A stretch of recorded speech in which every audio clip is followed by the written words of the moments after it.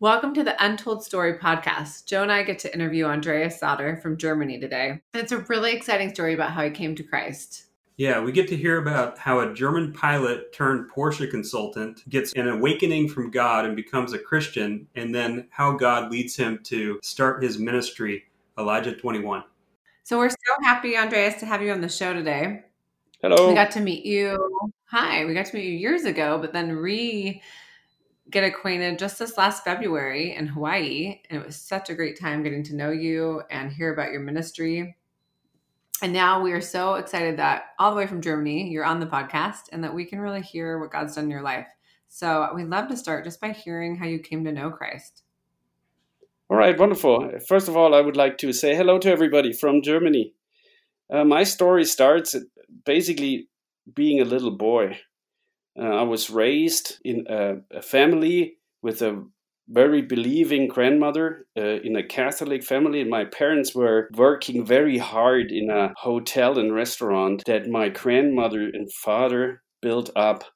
And it was all family members working there, and they had so much work that we barely had any family life.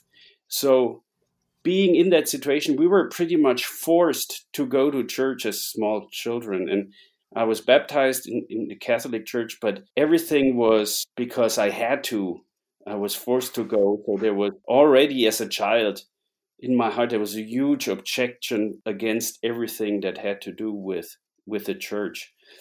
You know, as a small child, there were two things I really enjoyed. And one was a slot car racing track, like a track, you put the tracks together, stick them together, and you have little race cars running around that track with two controllers. And we loved to do that. So basically, we got that from my uncle. And from our uncles, it was very classic old track with a Carrera 6. It's a Porsche Carrera 6 from 1966. And my brother, he had a Ferrari. So we were always battling each other. And that's when, as a small child, my heart began to really be a fan of Porsche cars. And on the other hand, I was building plastic models. I think you call them Airfix models. I'm not quite sure, but they're like kits that you glue together. And then you paint them and you put them on your sideboard. So I used to love that. And I remember that in one Christmas, my mother bought me a German Tornado, Luftwaffe Tornado. So that really fascinated me. And so growing up, going to church and to school, actually, I thought, okay, what are my big wishes for my career? What do I want to do after school? What do I want to do for a living? And I thought the first thing I would love to do is to fly one of those fighters. And the fighters that I built together as a small child, dreaming of being part of the crew in the cockpit and flying one of these things. So I tried to do that. So after my time in school, I applied for being an air crew in the German Air Force. And actually, it was a very hard screening and testing environment. And I made it all through, basically. And I was appointed to get trained as a weapon system officer. That's basically in a dual cockpit environment. It's the backseater. In the US, you used to fly Phantoms back then. Now you have F-15Es. So the guy in the back, he does tactics and weapons and navigation and information and all of that. So that was what I was selected to do. So I went through all the training, and that training actually led me to the US. So that's why in the early days, I already had, as a young man, I had a strong connection to the United States because I was trained by the U.S. Air Force. That's done for all Luftwaffe air crews that fly fast fighters. They are trained by the U.S. Air Force. I went through my basic flying training in Randolph Air Force Base in San Antonio, Texas. And I graduated there together with Americans and Italians and Dutch people because it's NATO joint training. And I wear U.S. navigator wings, And I came back and went through the whole flying career in the Luftwaffe. And at the end, I ended up actually flying exactly that airplane I used to glue together as a small child, the one that my mother gave Oh, me so as a cool. present for Christmas. So I ended up flying exactly that airplane. We only had like 42 of them, I think. So that was wonderful. And I had this full-blown military flying aviation Air Force career with all the exercises and all the deployments and all the excitement and adventure behind it. And it was wonderful. And back then, I was very rational. I was very much interested in politics and philosophy. I liked Immanuel Kant. And when I looked at nature and I looked outside, I realized just looking at the perfection of what surrounds me that there has to be a creator. But it Mm. felt like, well, if there is, I don't know him. And Yeah. I didn't have a pull towards him or an interest. So I was living a life without God, but actually thinking he must be there, but obviously I don't know where or who he is. So that's how I kind of Mhm. became a young officer and then senior officer. And in the German Air Force, if you fly fast fighters, basically you end with 41. So the job contract assignment ends with 41 because of physical constraints. You retire or stop flying usually with that age limit. And what I did afterwards, I made a master's degree in aeronautical science, and then I asked myself, okay, now this is over. It was a big dream for me. I had lots of fun, good friends, and a great career in the Air Force. So what am I going to do? So that second dream in from my slot car track started to pop up, and I thought, how am I going to make it to Porsche, the car company? And it didn't reveal in the first place, but Yes.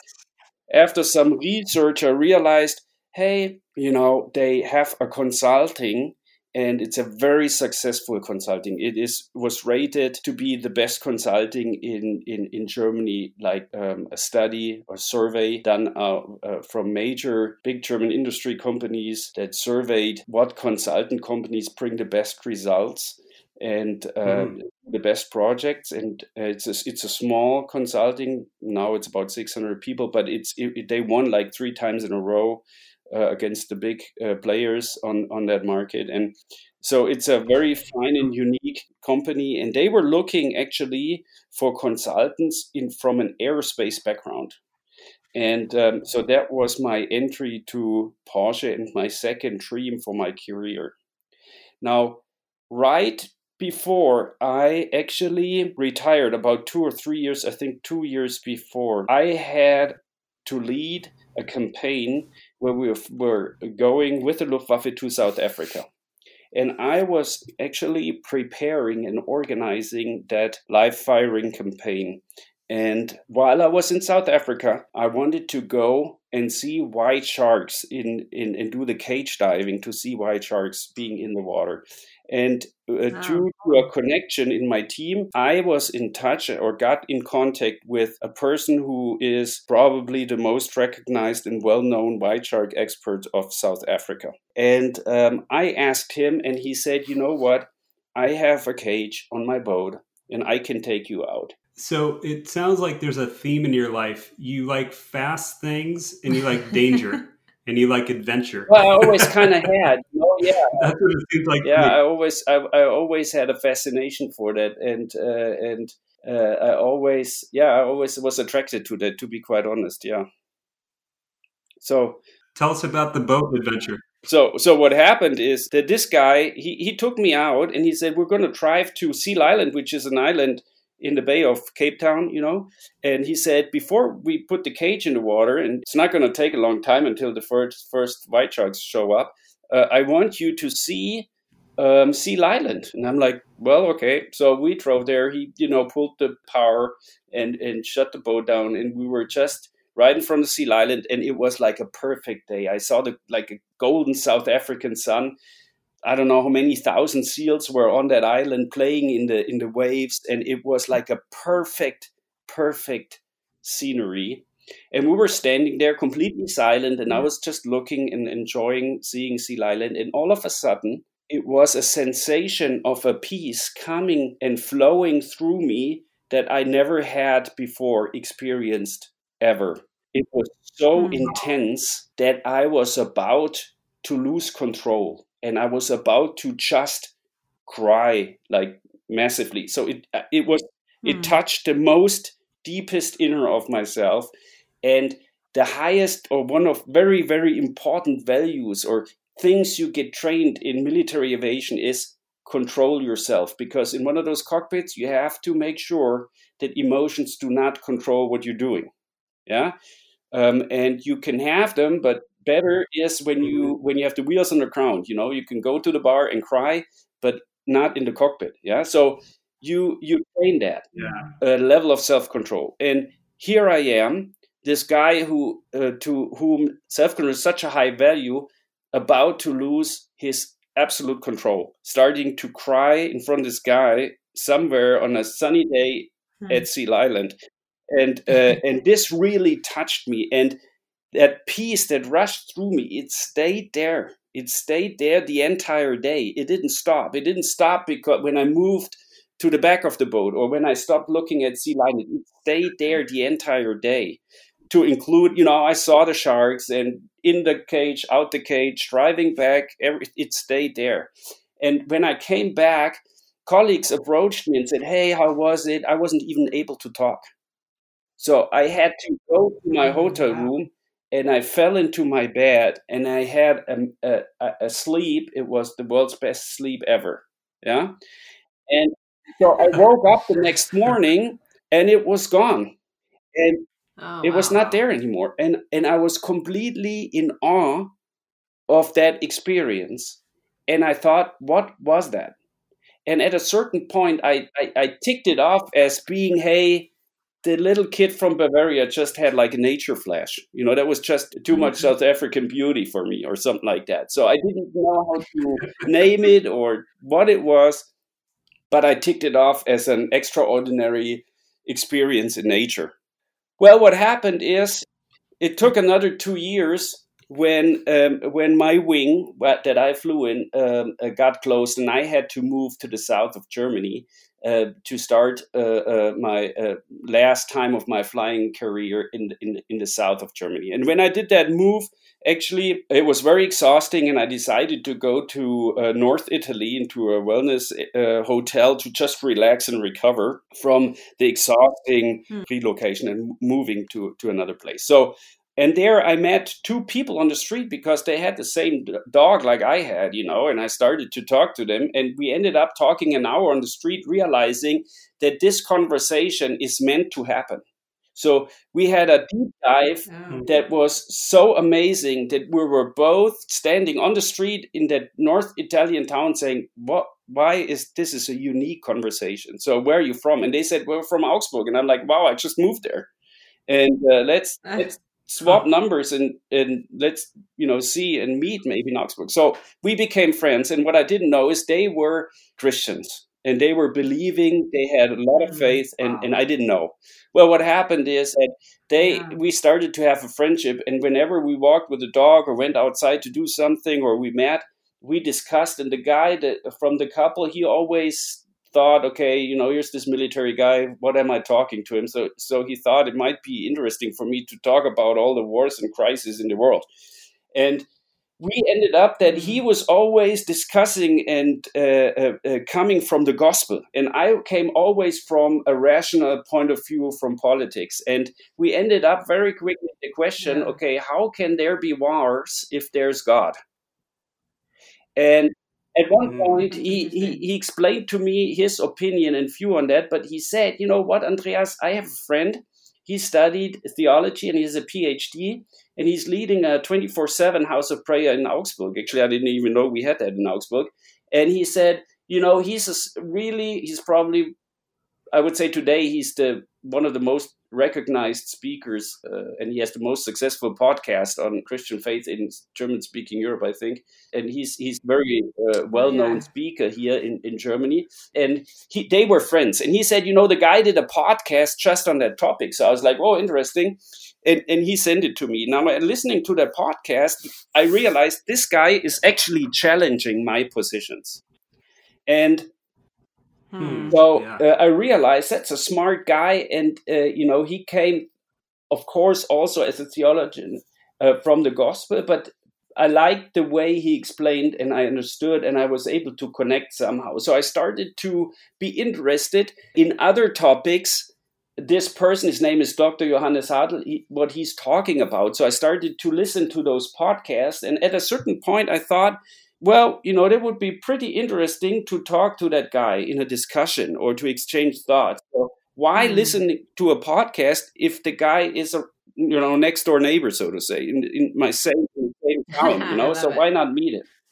So I kind of left it there. But at a certain point, and that was in the August of 2010, I think now, something really was, I knew they meet Thursdays. Yeah. And they meet in a place, in a church, actually, in the south of my town. And I knew that they are recording those podcasts. So here I am on a Thursday. I flew twice that day, and I came home from work, and I still had time. And it was like pulling me. It was like I had to go. So I came home, threw off my flight suit, no time to shower, jeans on, t-shirt on, boom, here I am driving to that church.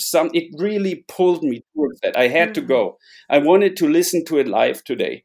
So here I am walking up those stairs to that church, pretty ugly church from the 70s, nothing beautiful, And I open up those church doors, and I feel the same peace that was on that motorboat in South Africa in front of Seal Island. And I'm standing in those doors, and it's 200 people in that church. And I'm like, what is here that was on that motorboat that was in front of Seal Island? What is that? It was so thick. I had a sensation of you can swim through it. It was full of it. The whole church was full of it. And it was 200 people, and I looked around, and they were all beautiful. And I realized, well, they're not physically beautiful, but somehow I want to invite them to my barbecue. I want to be friends with them, and I don't know why. I don't even know them. So I was totally confused, and I went into the last bench of that church and thought, oh, I wonder when the podcast start, yeah?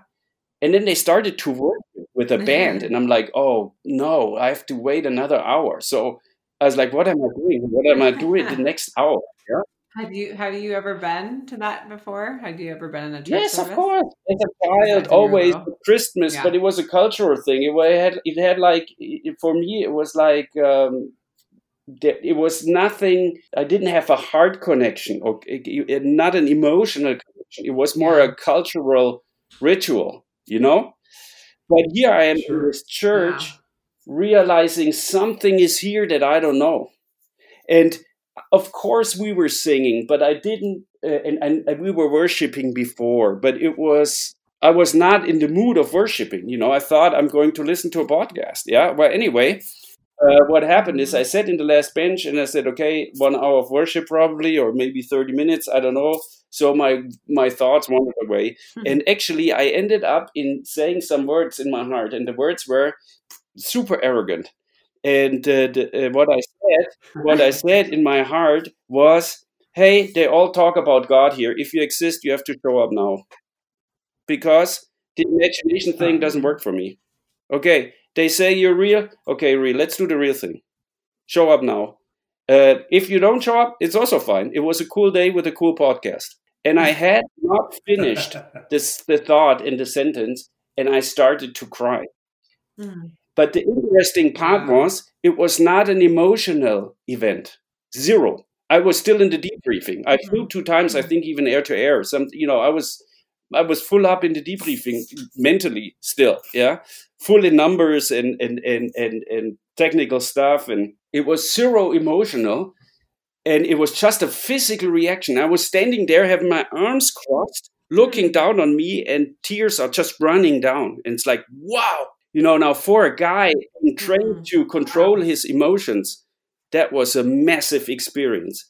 But I was so confident that my self-control button, my emergency stop button in my inner soul, it works. So I was like, okay, I'm going to stop this. Yeah. And then I realized it doesn't work anymore. So I cannot stop it. And I cried for like 20 minutes, 30 minutes. And I think I didn't check the time, but I had a feeling of after 45 minutes, I said, wow, welcome. Who are you? Yeah. Wow. And so this is how I found Jesus. And at that moment of time, I fell in love with him. And I thought it was a singular event, but I had to go every Thursday because I needed to have that sensation of that Holy Spirit that I called whatever. I always called it South Africa in the beginning. I need my South Africa again.